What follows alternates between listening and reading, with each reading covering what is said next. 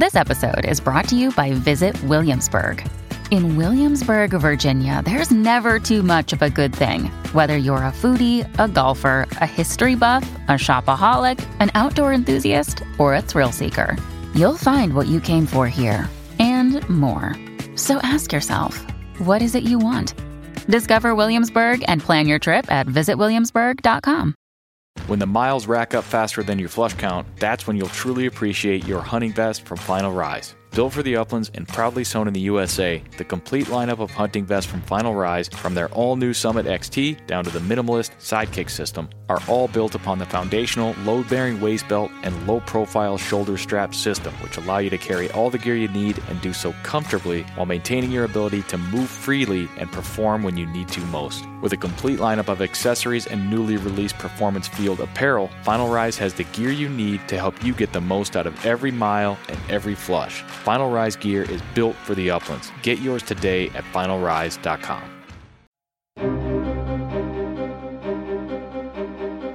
Welcome to the Project Upland podcast, where we discuss all things upland hunting. We plan to take you into some of our favorite bird covers as we talk to the people that hunt them and the organizations that support them. We'll also break down the dogs, guns, and gear used to pursue them, and of course, we'll share the stories that celebrate this American tradition. It's one of those things that you do that feels timeless. My dad brought home our first Brittany when I was about 10 years old.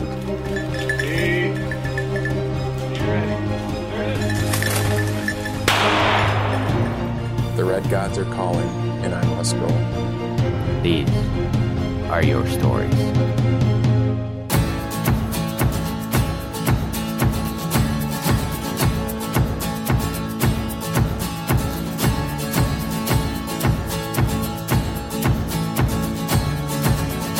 This is the Project Upland podcast presented by onX Hunt. I'm your host, Nick Larson. On this episode of the show, we close out 2019 and welcome in 2020, joined by AJ DeRosa and Chet Hervey of Northwoods Collective. Welcome to the show for episode number 87.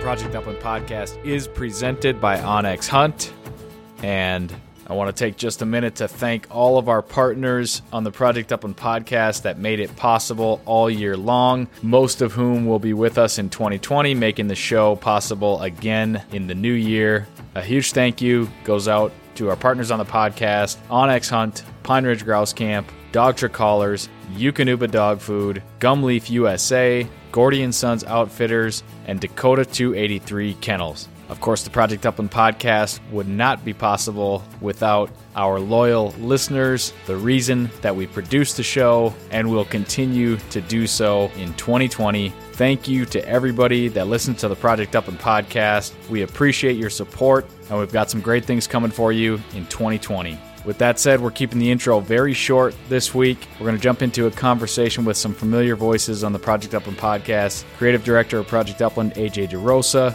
as well as Managing Partner at Northwoods Collective, Chet Hervey. We take a look back at some of the things we did in 2019, and we look ahead to what will be coming your way in 2020. Before we jump into the show today, I just want to take another moment to sincerely thank everybody that has listened to the Project Upland podcast in 2019. Hope to have you back in 2020. I wish you the best, and I wish you a very happy new year to you and your families. Thanks for listening, everybody. Let's jump into today's show and welcome into the conversation and onto the Project Upland podcast, AJ DeRosa and Chet Hervey.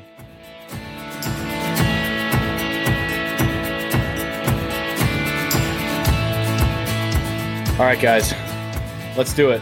Project Upland podcast, year-end recap, Christmas party, New Year's party. This is kind of like our whole This is our whole deal here right now. We got the Project Upland podcast coming to you right towards the end of the year. We're going to hopefully launch this on New Year's Eve. So this will be kind of our New Year's celebration. We're going to look back. We're going to look ahead. And I am joined by two hopefully familiar voices. If you listen to the podcast about a year ago, we did a podcast similar to introduce you to two of the people that are oftentimes maybe consider a little bit more behind the scenes with Project Upland and everything that we have going on. But you got to know them a little bit last year. We brought them back this year. We're going to have a little bit of fun this evening and enjoy this. But let's introduce our guests. We got first up, creative director of Project Upland, AJ DeRosa. How you doing, man? Good. Thanks for having us on. And how many years has this been for your podcast now? You're pushing over 2, right? So yeah, we launched, the first episode was September of 2017. So we are fully past 2 years of the Project Upland podcast, diving into year number 3. And Facebook told me that we've been friends for 4 years on Facebook. Wow. I didn't know that. That's great. I felt like longer. Yeah. That'd be cool. It sounds about right. I guess we knew each other for a couple of years prior to actually kicking off the podcast. But yeah, that sounds about right. And next up, we got the guy that you probably don't hear from as much. Last year, you learned a little bit about him if you listen to this podcast, but he's much more behind the scenes. He's kind of he holds everything together and he pulls lots of strings too. Chad, how's it going, man? Yeah, it makes me sound like the puppet master. I've been to it, guys. Well, I think that's kind of the role you play. Just as long if someone else pulls my trigger and helps me hit more birds, then that's a good trade.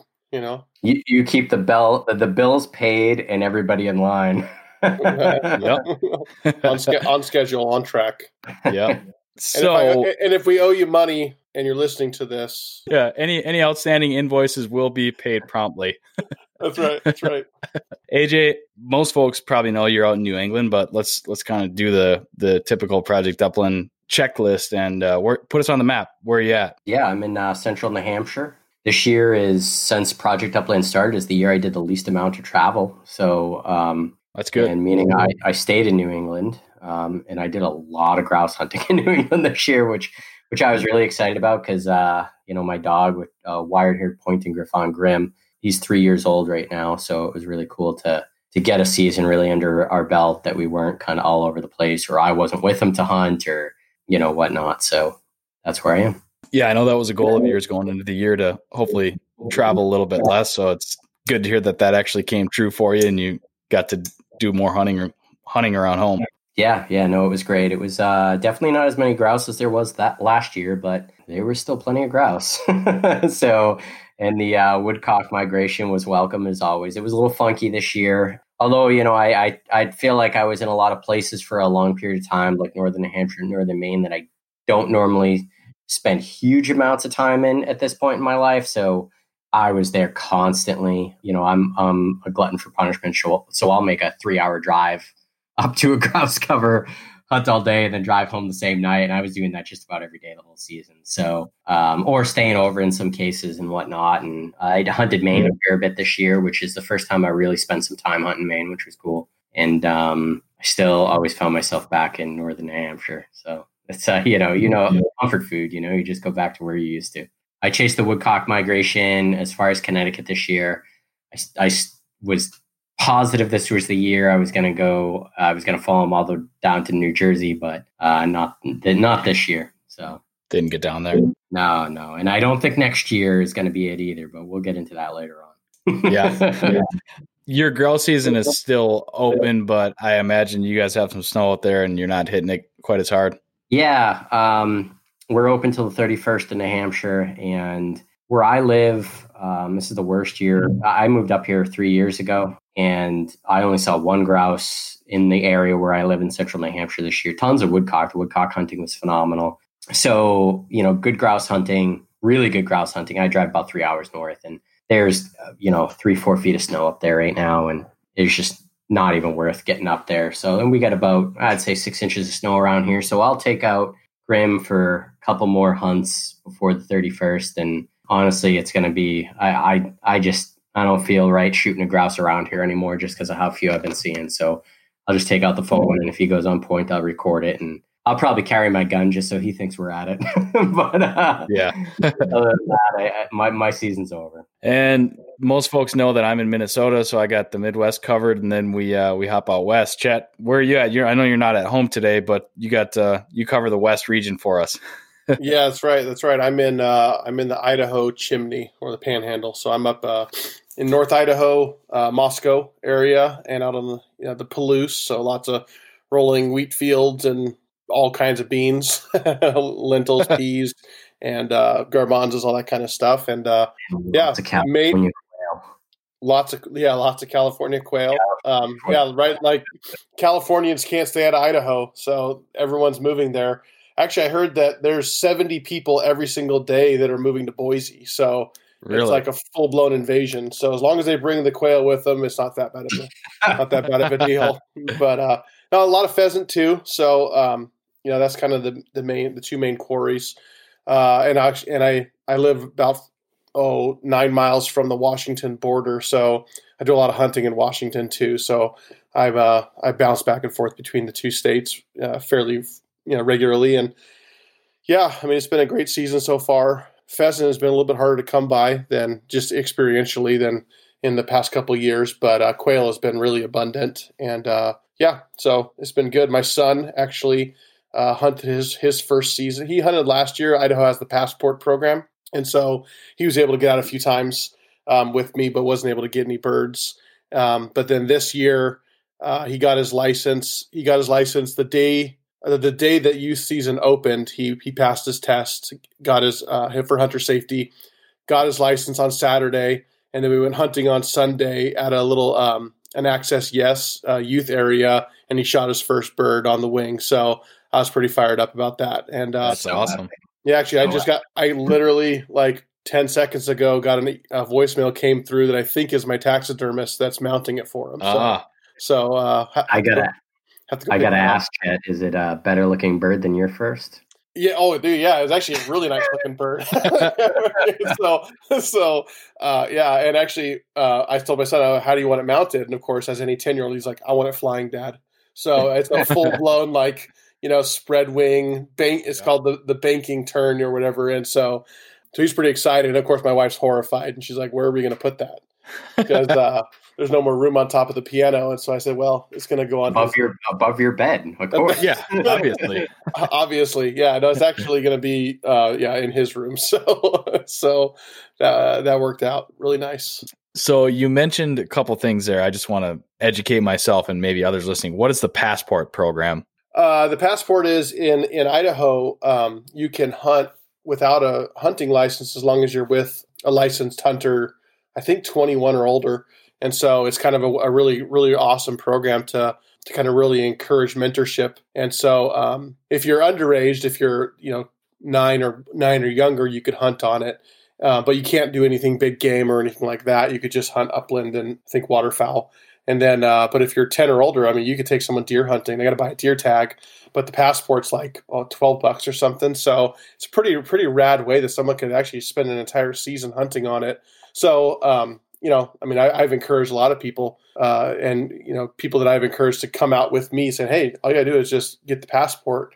Because, again, the intimidation of like, am I really going to be into it? Gun safety. Don't want to spend all this time, doing all the hunter education if this isn't for me. And so it's a really cool test drive. And again, frankly, it's like, the online components to gun safety and whatnot are great. But it's kind of like I would much rather bring someone with me, show them gun safety versus them watch a bunch of videos online and be like, okay, now they're good. You know what I mean? So, and even the field day, again, Idaho does a phenomenal job. And this is actually really cool. This completely sidetracked from everything we're talking about, but it was a nightmare trying to actually book a class. Like we had to drive 2 hours from my house because everything was sold out. It was like every single class. There were 4 classes going. There must have been 40 people in every class when my son was doing his test. And I would say more than half of them were women in their 20s. It was like incredible, just the wave of interest and participation. So it was really encouraging at the end of the day that I was, I think I called AJ. I go, yeah, hunting's dying, right? But it was pretty cool. And of course, for him to connect and literally the next day was pretty exciting. And then actually we went out like 2 days later I just got them after school, and we ran out to this another Access Yes, where it was so quail was open for me, but pheasant wasn't. It was youth week, and they get a week before season opens. And so, of course, I was carrying my gun, but of course I wasn't going to shoot any pheasants. And we moved like 10 roosters, just big, some big birds, and not a single quail, of course. And he missed all of them. He missed every single one. So it was just one of those like serendipitous moments where it was like he nailed that first bird on the wing, just beautiful shot. And but then that was it. So he hasn't got another one yet. So, but it's been fun. I'm guessing he wants to go again, though. Oh man, yeah. We went on a Christmas Eve and got into a couple quail. Actually, the same spot that AJ shot his California quail. Oh, nice. And I was actually with Owen's shotgun. With Owen's shotgun, that's right. He has a different one now. He's using a little 870 pump, youth model that I think fits him a little bit better. And I only let him have two shots, so I keep the plug long. So my 870 youth still fits me, so I wish he had had that when I was out there. That's right. Yeah, but he took a couple shots, and again, I mean, he's actually a really good shot. I mean, we go shoot clays, and he's dead nuts, but I mean, it just hasn't been. He hasn't been able to connect. I think maybe it's the excitement, the adrenaline of the bird. Yep. It's just kind of like. He was all like Cool Hand Luke, for the first bird. Sure. But now it's like, okay, now reality is set in. I'm like, now you feel like dad, don't you? Yeah. You can learn to live with it. That's right. That's the long game, though. That's gonna get him into it. The challenges. Oh no! Trust me. We went to the counter to buy his license, and I'm like, we'll take. We went to basically just the basic small game hunting license. Yeah. Already just the basic hunting license, and he says, "Oh yeah," I said, "Can we get a duck stamp?" I'm like who do you know that duck hunts? Like who's going to take you? My dog doesn't swim, So reading those Project Upland puddle jumping articles. That's what I'm saying, right? Yeah, actually, you had that river through that spot that we hunted, AJ. Like sometimes just remember we jumped all those ducks that day, and I was like, dude, you need to be shooting those ducks. but you're carrying lead in the gun, then you're. Well, it switched all steel, man. That's all you got to do. That's right. But anyway, we So I'm like, okay, fine. Obviously, like, just buy the stamp, support the cause, whatever. And then she's like, is that it? I'm like, yeah, that's it. And he's like, give me a deer tag while you're at it. I'm like, what? Like, you shoot a deer? Like, all of a sudden, it was like escalating, like way out of my control. And so, get an elk tag. That's what I'm saying. But then all of a sudden, I started doing the math. I'm like, we can shoot 2 deer. I was like, hold on. I was like, let's as a family, this is a lot of meat in the freezer. So yes, let's go ahead and get them everything. And then, so then they actually asked me last night. He's like, Dad, when are we going to start muzzle loading? I'm like, okay. So you can say he's hooked, which is a good. Yeah, you're in for it there. I would say. I am. You're going to be acquiring some gear and equipment. That's right. Okay, so I did have a suspicion that that was the passport program was something like that. We do have an apprentice program here in Minnesota that works similarly, so that's cool. What about those access points? Did I understand correctly? Like, are those actually like youth only hunting spots? There's some of each. So okay, there's basically the Access Yes. It's a whole program for landowners can designate their land and they get tax breaks. Oh, okay, so that's just wide open. Yeah, it's private land that they've made it public access for, and then but some of them are designated youth only, and so which I think is cool. And so we found it's actually not far again from that spot that AJ and I hunted was they have a little youth only area there, and again, I mean, and this is again not some weird sponsor plug, but using Onyx, it's like they even have their own pattern where it's like you find the little really bold border around it with the dots in the middle, and boom, Access Yes, done. And then hyperlink straight to the state website where you can, and Idaho uses, or at least the landowners use like Sign Up Genius, where you just kind of put your name in, your license plate number, like, hey, I'm going to be hunting on this day. That way they're aware of who's on the land, which is, again, it's super simple. That's cool. And you fill out a card, if you harvest anything or if you kill any birds, and yeah, it's pretty sweet. That is cool. I've seen some various, similar programs when you have private access to or public access to private land. They'll have different setups in different states, but yeah, it sounds like you guys actually have a pretty, I would say, like forward thinking, pretty easy to use system. Yeah, no, it's really, really brainless. I mean, as far as it goes, it's you just You sign up for an account on the Sign Up Genius. It has all your information. You just basically click, this is the day I'm going. And I mean, I've done it like literally driving, not in a moving car, but like at a red light, like I'm coming, click, done, and ready to go. So it's super easy. And then there's big game, but they limit. They'll be like, okay, you can only have 2 or 3 big game hunters per day, but they'll kind of go as many upland hunters as want to. And it's thousands of acres ultimately, and that's not even counting like all the lumber companies in the area, because not far from all the rolling wheat fields are, the whole logging industry was huge for 150 years up there, and there's still plenty of timber companies, and they'll let you get in there. It's all public access. You just register with their office and say, hey, I hunt up here. That's where I kill all my turkeys. That's where I deer hunt. That's where I grouse hunt, early in the season. And so, yeah, it's pretty awesome. Beyond getting your son his first bird, you also welcomed a new 4-legged companion into the crew this year. Tell us about that. I did, yeah. So, my ideal window was I wanted dogs that were going to be 4 years apart. But my breeder down in southern Idaho, he's like 90. And when I picked up my dog, 3 years ago, or 2.5 years ago, I kind of told him, hey, he actually kind of mentioned in passing, I'm kind of thinking about hanging up the spurs, and I go, oh man, okay, that's so 6 months, or I guess probably like about a year ago now, I just emailed him. I said, hey, I know that you're kind of winding things down, but I definitely want to get another dog from you before you call it quits. And, okay, oh, great, thanks, put you on the list. And then like 6 months later, he just emails me. And he's like, hey, this is probably the last litter or second to last litter. Do you still want one? And of course, like this is way ahead of my time Yep. line. It's like I looked at my wife and I was like, I think we got to do this. And and then it was actually the same biological mom and dad of Pearl, my first dog. And so then really? Yeah. So it's kind of a no-brainer. Like, she turned out just so phenomenal. It's like, okay, yeah, we're in. And so a month later, we went and picked up a puppy. And that was in I guess it would have been August, into August, September. And so, yeah, it's been interesting to see the difference in personalities, even though they're still very, it's funny, their mannerisms and stuff, they have the same kind of things. And, but then she got really sick. It was like kind of mystery disease and 4 different antibiotics, like all kinds of stuff. And then we thought she was pretty much going to die. And then kind of made it through like a really long night, ER visits, all that kind of stuff. And turned out we think she may have something that's a little bit autoimmune disease. So kind of like no cause, no cure type thing. And it's just managing the symptoms. And we won't know for sure, until something else happens. But at least we know like pretty rigorous steroid, cycle of steroids kind of kicks it out and helped her get back on her feet.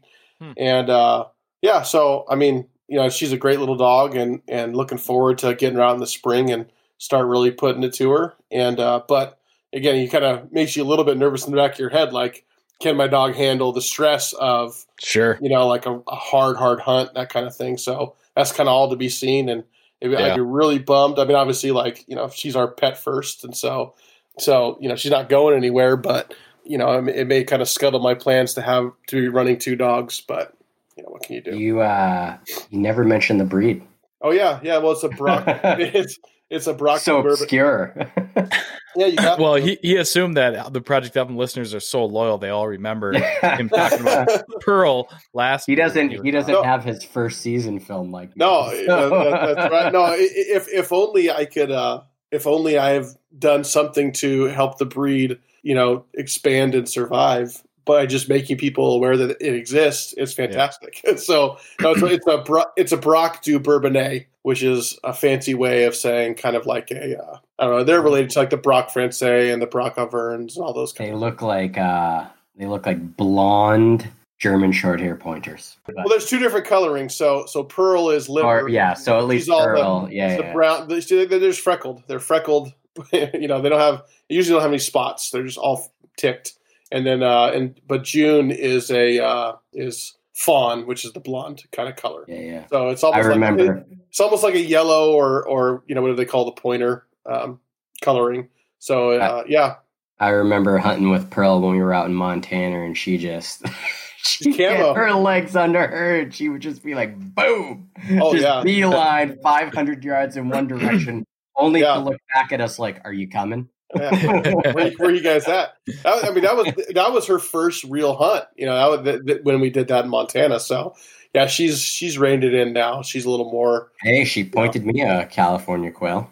That's right. No, she nailed 3 really, really nice points on Christmas Eve, and I haven't hunted her. I mean, that was her first year, right? Last year, yeah. Yeah. Literally, her first hunt. I mean, her first hunt of real wild birds ever. Yeah. So that was. She did really well. Yeah. But no, she's developing into a pretty nice bird dog. That's for sure. So can't complain. She's a sweetheart. She makes you. We did a 9-hour drive. Yeah. Cuddled up between me and Chet and shifted between either laying on Chet's arm as he was driving or laying on my arm and just giving you those up eyes, looking at you like. Oh no! When I was out in Wyoming hunting with Sam Stein and Pearl insisted on actually sitting on his lap. So she did do that a little bit with me. Yeah, no, she wants to. Not the whole drive. Yeah. She wants to, and she just jumped right up there, and that was kind of the assumed position. And Bandit was in the back seat, and it was like Pearl was in Sam's lap, and it was like that's just how we're going to do this. So, yeah. So that's not have appreciated that situation. What's that? I feel like the jealousy would have been coming through on that. Oh, Bandit, yeah. I don't know. Yeah, that's an interesting one, but. Grim would have lost his mind, dude. He would have been like, "Nope, that's my dad." I was gonna say that our buddy Sammy he's certainly he'd be used to having a dog on his lap in a truck because he does not crate his dog. And I recall when I was in Lander visiting Sam and his buddy Tyler, we were driving around the mountains and I was in the back seat and Bandit was basically laying on me in the back seat of Sammy's car. And Sam texts me like every other week or so and like, "Hey, how's Pearl doing?" Like, he doesn't even ask about me. Right? Yeah. He's like, "Hey, Isn't that the way everything is, though? Me and you text each other. Hey, we're like, I'm like, "Hey, how's Pearl doing?" And you're like, "Oh, how's Party?" Hey, send me pics of Pearl. I'm like, oh, okay. Last year, you and I exchanged all sorts of pictures through the season. And then this year, the only picture we exchanged was Owen with his first pheasant. And I was just like, dude, this is insane. No, I sent you. We didn't really exchange pictures after that and I think it was kind of like this unspoken thing that we never even thought about. That was like, how can you one up that?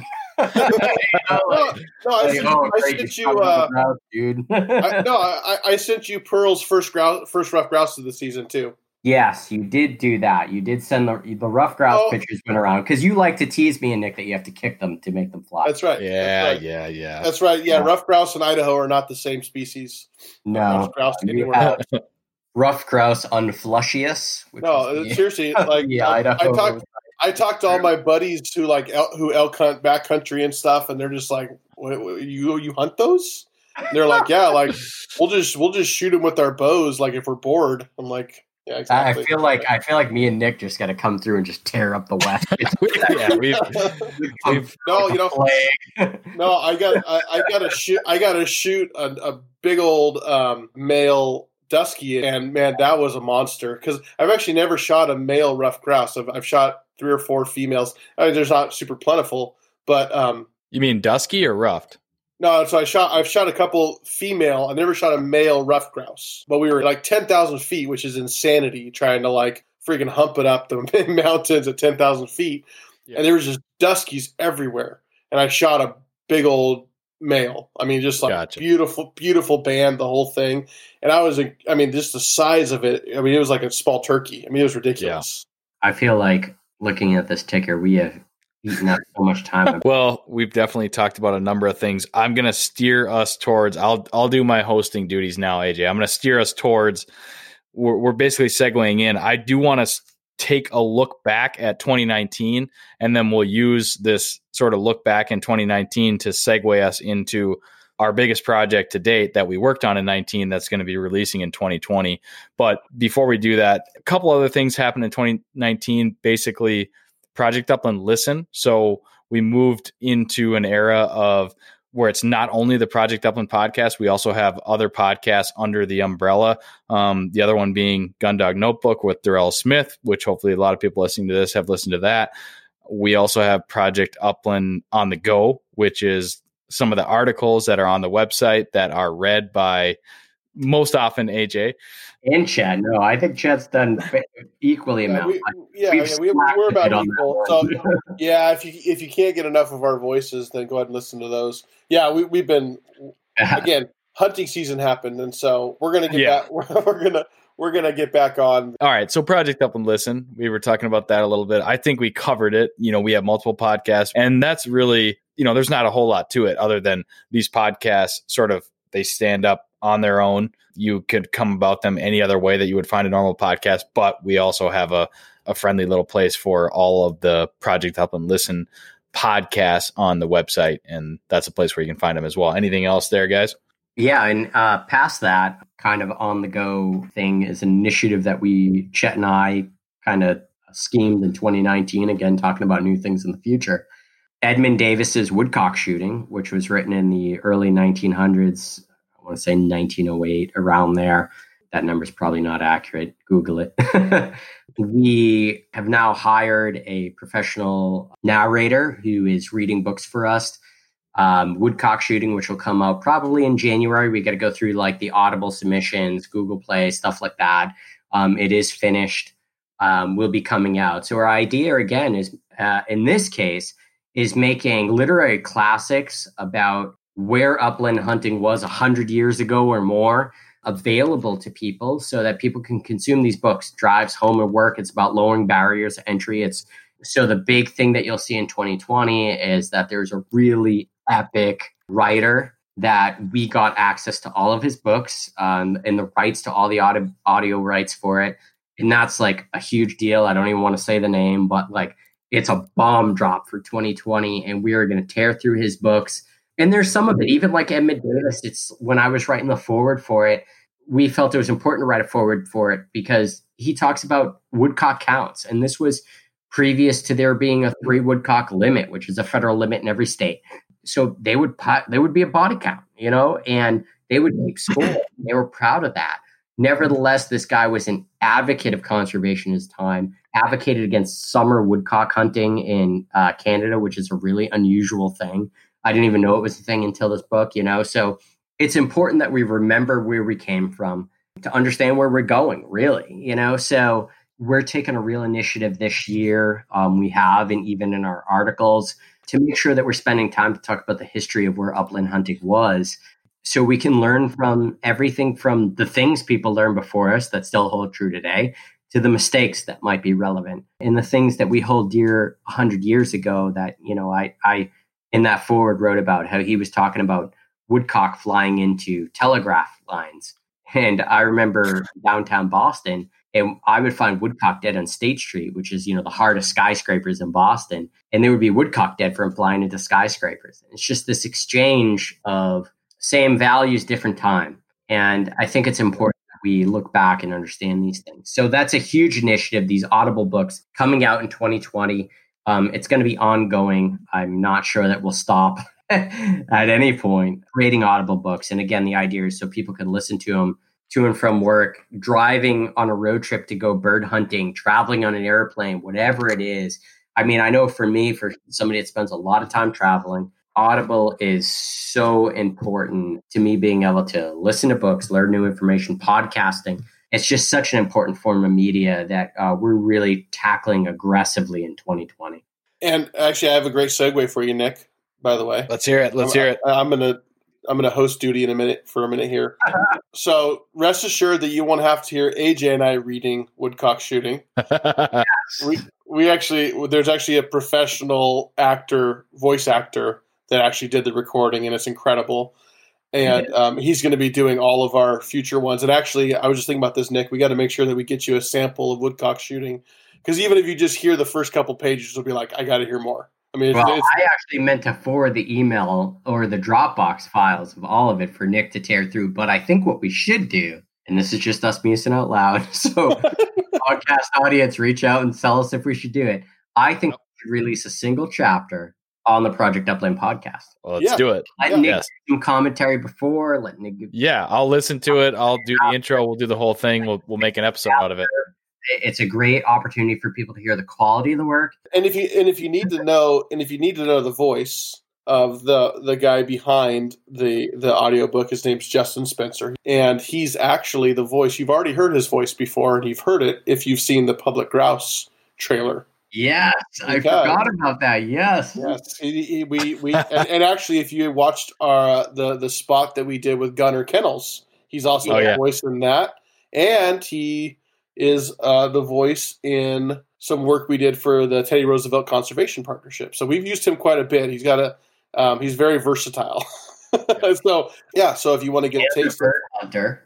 And a bird hunter, yes, of course. Is he really? I didn't know that. Okay. Oh yeah, bird hunter, elk hunter. His very cool. He and his brother are big time elk hunters, bow hunters. But anyway, really good dude. Got an incredible voice, and it's really easy to listen to. And he's doing woodcock shooting in all of our future ones. And actually, AJ and I are just trying to find and scheme a way to hire him to do all of the on the go stuff too. And honestly, the transparency of that is, we got to keep the lights on, and it's a matter of finding whatever sponsor wants to sit in front of that, podcast name to say, and true to Project Upland form, I don't care what brand you are, we don't allow people to influence our editorial. So if you're going to, and you know what, most brands are cool with that at this point, because we've proven ourselves. So it's just a matter of saying, hey, listen, like if you want your brand named for recognition in the beginning of every one of these, on the go podcasts, we are going to get this all funded. And we could care less whether we make a profit on it or not. The reality is that Chet and I just don't have the time to do it. Which is why the last episode was in September before hunting season started. Yes. Progressive downward spiral from there because. But we're rabbit trailing away from my amazing segue. I know the segue was there. Where was the voiceover artist segue is the same voiceover artist for the Public Grouse teaser. Boom. Well, Nick, well, first of all, for anybody who hasn't heard of Public Grouse, 1 hour feature film, give or take. Why don't you let Nick introduce it? Well, and that's what I'm saying. But Nick has a segment in it, and before you get into your segment, to talk about what the film is really built about, because you can talk about kind of a micro segment. There was 8 segments of this film. We did Alaska for sooty grouse in the spring. We did sage grouse on lecking grounds. We did ptarmigan with Matt Harding down in Utah on a destination hunt. We did, obviously, sharptails with you in North Dakota, along with a number of other people. We did spruce grouse in Minnesota with 3 female biologists. We did rough grouse in North Carolina with a couple people from BHA, some people involved in RGS, and then Darrell Smith from Gundog Notebook. And then we did rough grouse as well in New Hampshire with myself, Ben Jones, who was the focus, the president of the Rough Grouse Society, and Joe Levesque, the regional director of the Rough Grouse Society up where I am, who's a dear friend of mine. Did I forget a segment? I feel like I forgot a segment. No, I think you hit them all. But before we dive too deep, let's talk about how it came together. The inspiration, and you mentioned backcountry hunters and anglers there. But like I've hinted at this Public Grouse thing. I've talked about it a little bit on the podcast, but ultimately, where did the inspiration come from? And Chet, maybe I know you were involved with conversations with BHA real early. Yeah, so it's actually a super tangled web, but I'll kind of give the Cliff Notes version. Is I get a text from a buddy who lives up about an hour and a half north of me in Coeur d'Alene. And actually, he was a guy that I hunted with in Hell's Canyon, 3 years ago now. So anyway, he hits me up. He's like, hey, are you coming to the Pint Night tonight up in Hayden Lake? And I was like, well, I wasn't planning on it. He's like, well, I ran into Lan Tani at North 40 Outfitters, and he's going to be there. And I told him that he should meet you. And I was like, oh. I was like, well, okay, and usually I don't drive 2 hours, but I was like, hey, I'd like to meet him, and I like the Pint Night things. So it was at a cool place. So I made the drive up there, basically get introduced to land. And actually turns out that my buddy Adam, who told me that I needed to come up there, he had pinned Land down for 45 minutes at North 40, blabbing about Project Upland. so Land was like, yeah, I've heard of you guys. Yeah. Well, thanks, Adam. So we're just kind of just BSing a little bit, and then finally I was like, man, I was like, hey, listen, I'm gonna call you next week, and I'm gonna pitch you some crazy idea, you know, like something big. And he's like, oh man, I love big, I love crazy, cool, like whatever. So then I get in the truck and start driving home, and I call AJ. I'm like, hey dude, what crazy idea can I pitch BHA next week? And so I can only imagine. And so no, but honestly, it was like almost off the top of his head, and he was just like, dude, he goes, public grouse. Yep. And I was like, all right. And so we started just kind of spitballing about it, and it was just kind of like really kind of came together. We're like, man, this is one of those things. Like, I mean, they're wild birds, they're public land dependent. Like, it kind of checked all the boxes, and then basically I was like, man, but it needs to be something that. And we had been, oh gosh, I mean, for years now talking about doing like a longer form, hour-long type of feature film. And I was like, well, this is the time to pull that trigger. And I go, but it's got to be more than that. I go, I think we should do a film tour. So like basically, because I grew up and spent like all my formative like teenage years like attending surf film tours. I grew up in California on the coast. And I remember that like there would be these like really rad, like Endless Summer is probably the most well-known, Endless Summer 2 anyway.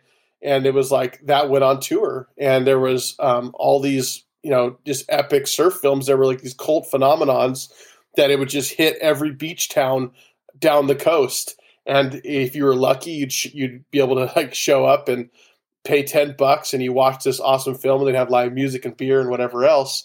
And it was just these like amazing events. And so I was like, dude, like we need to take this on tour. Now, again, this is nothing new. There's a fly fishing film tour, and BHA does their rendezvous stuff, and Yeti's done a couple different things.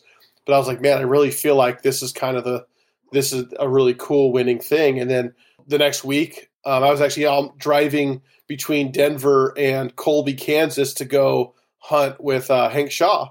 And I called Land. I go, hey, dude, I go, this is the idea. And I basically kind of told him, and he was just like, dude, that's awesome. Let's do it. And it was like that simple. It really was that simple. So then we basically kind of put some stuff together and really started actually laying the actual groundwork of, you know, this is what we're doing. And we were like, well, how are we going to pay for this thing? I go, you know, I think we can rally, get some corporate support behind it for, you know, we each have partners. And he's like, all right, cool. And so then by the time it actually ended up coming all together with contracts and all that stuff, it was like a week before the Alaska hunting season was open, and we had no support because we were just getting our ducks in a row. And it was like, well, dude, are we doing this or what? And so AJ and I were like, well, we just got to pull the trigger and go, because if it doesn't get support, I guess we're footing the bill. And so, so we said it was cool. That's all we. Yeah, in true Project Upland fashion, we were like, all right, let's go. This is hip. Well, yeah. But again, as the partner that needs to make sure that, you know, that we can actually pay for flights. That AJ doesn't go off the deep end, is what he's trying to say, so I'll say it for him. Jet's job is to make sure that none of us get too crazy. Well, yeah, as the resident Gen Xer in the room, he's making sure we all stay in line, because AJ can start leading some I just crazy make sure rabbit holes.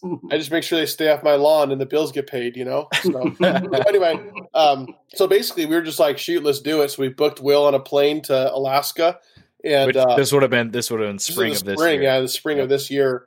And so it was really cool, because it was like rounding the bend, you know, on I guess we'd already gone. I mean, Will had gone to Utah, because so Will Sensing, who's made quite a few of our short films, he's the kind of the lead filmmaker in this whole thing. He's the boots on the ground, and so we've been keeping him busy. And Will went through with this film, and he just did incredible stuff.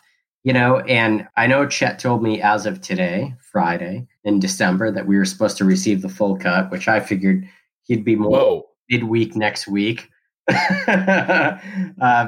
I notoriously deliver every single. No, he texted me while we're on the call, and he said, update on Public Grouse, I've got the first half of the edit uploading, Juneau, Montana, Utah, and the other half will be coming soon, probably on Monday.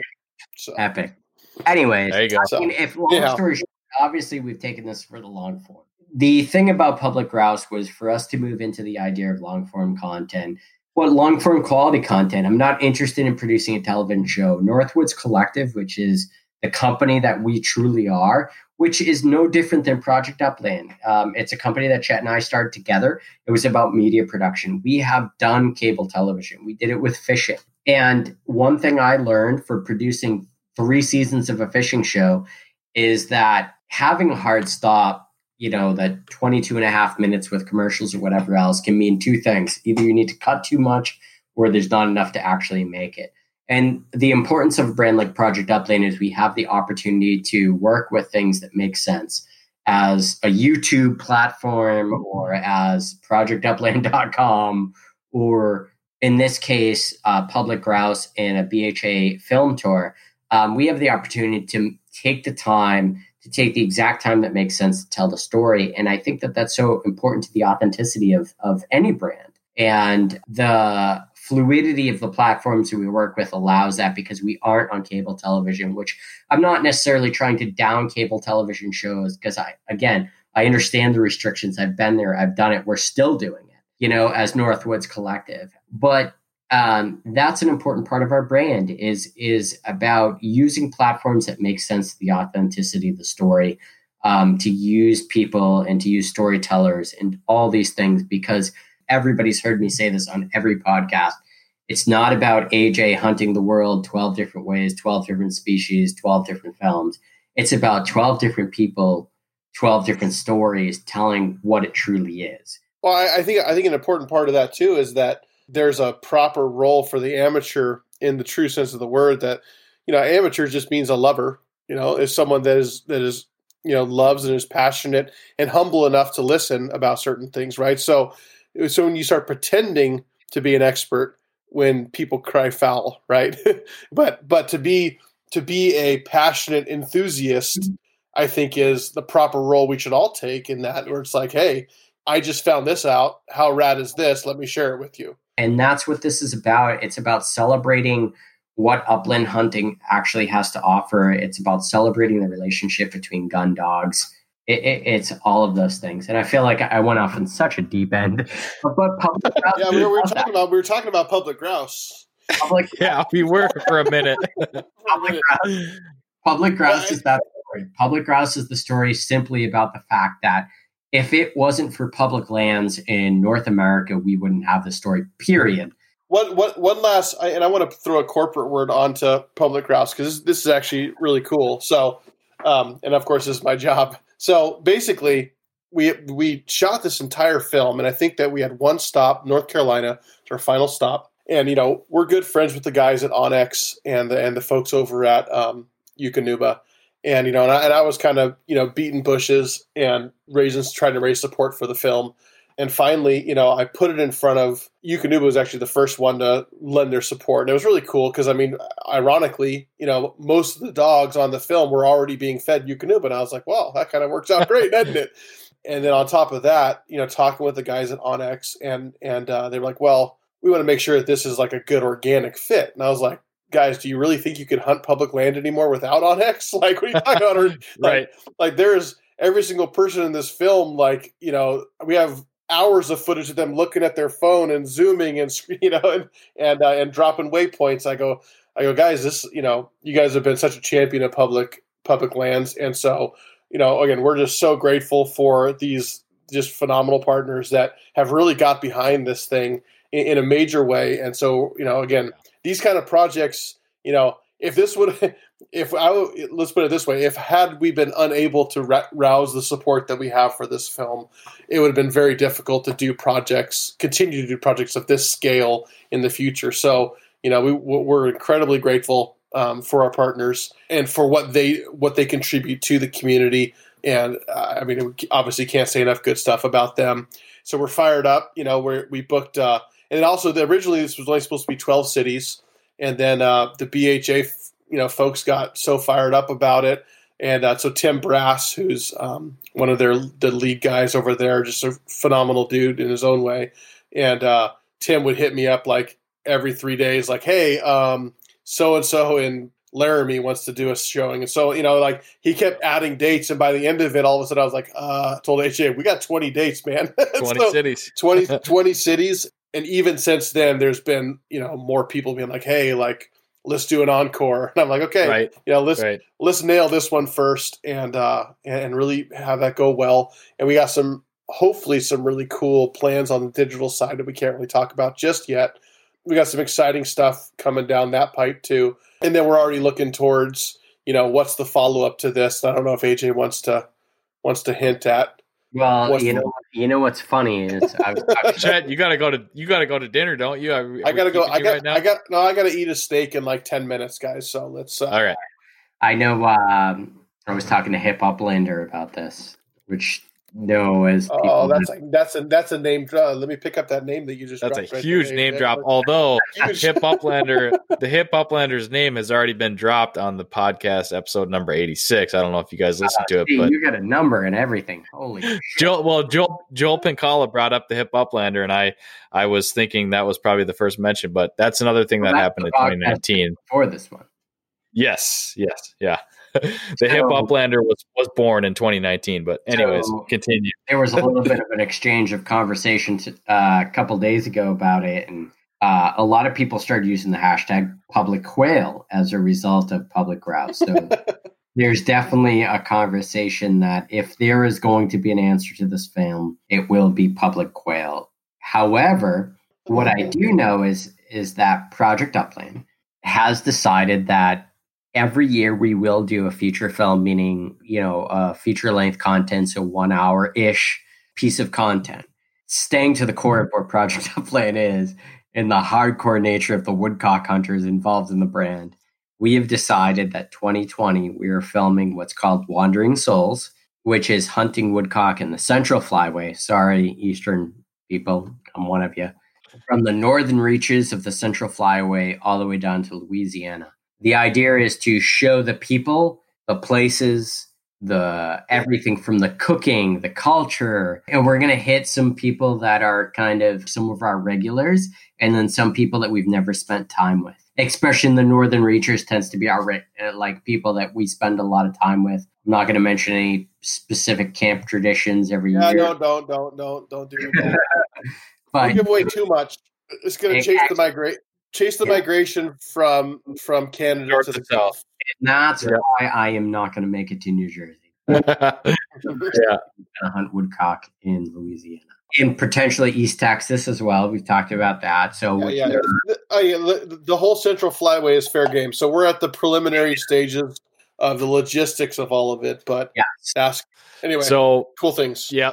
Before we ramble on too much longer, I mean, we talked about a bunch of stuff here.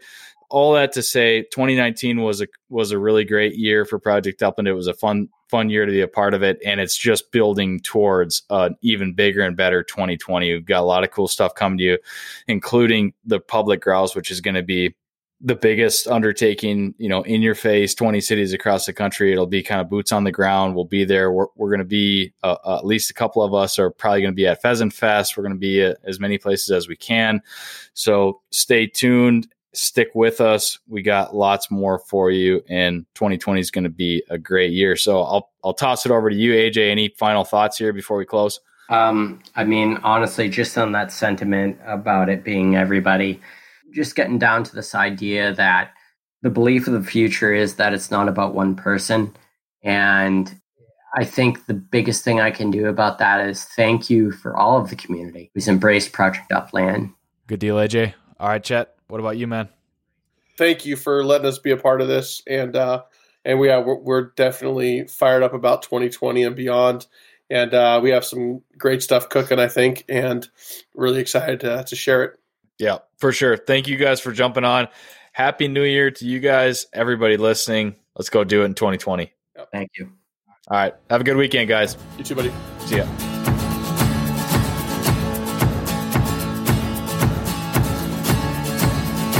Thank you for listening to the Project Upland podcast presented by Onyx Hunt. The podcast is also brought to you by Pine Ridge Grouse Camp, Dogs for Callers, Eukanuba Premium Performance Dog Food, Gumleaf USA, Gordy & Sons Outfitters, and Dakota 283 Kennels. Don't forget to leave us a rating, leave us a review, subscribe to the podcast, and share the podcast post. You could be next week's winner of the Project Upland podcast giveaway. Thanks for listening, everybody. We'll catch you on the next episode.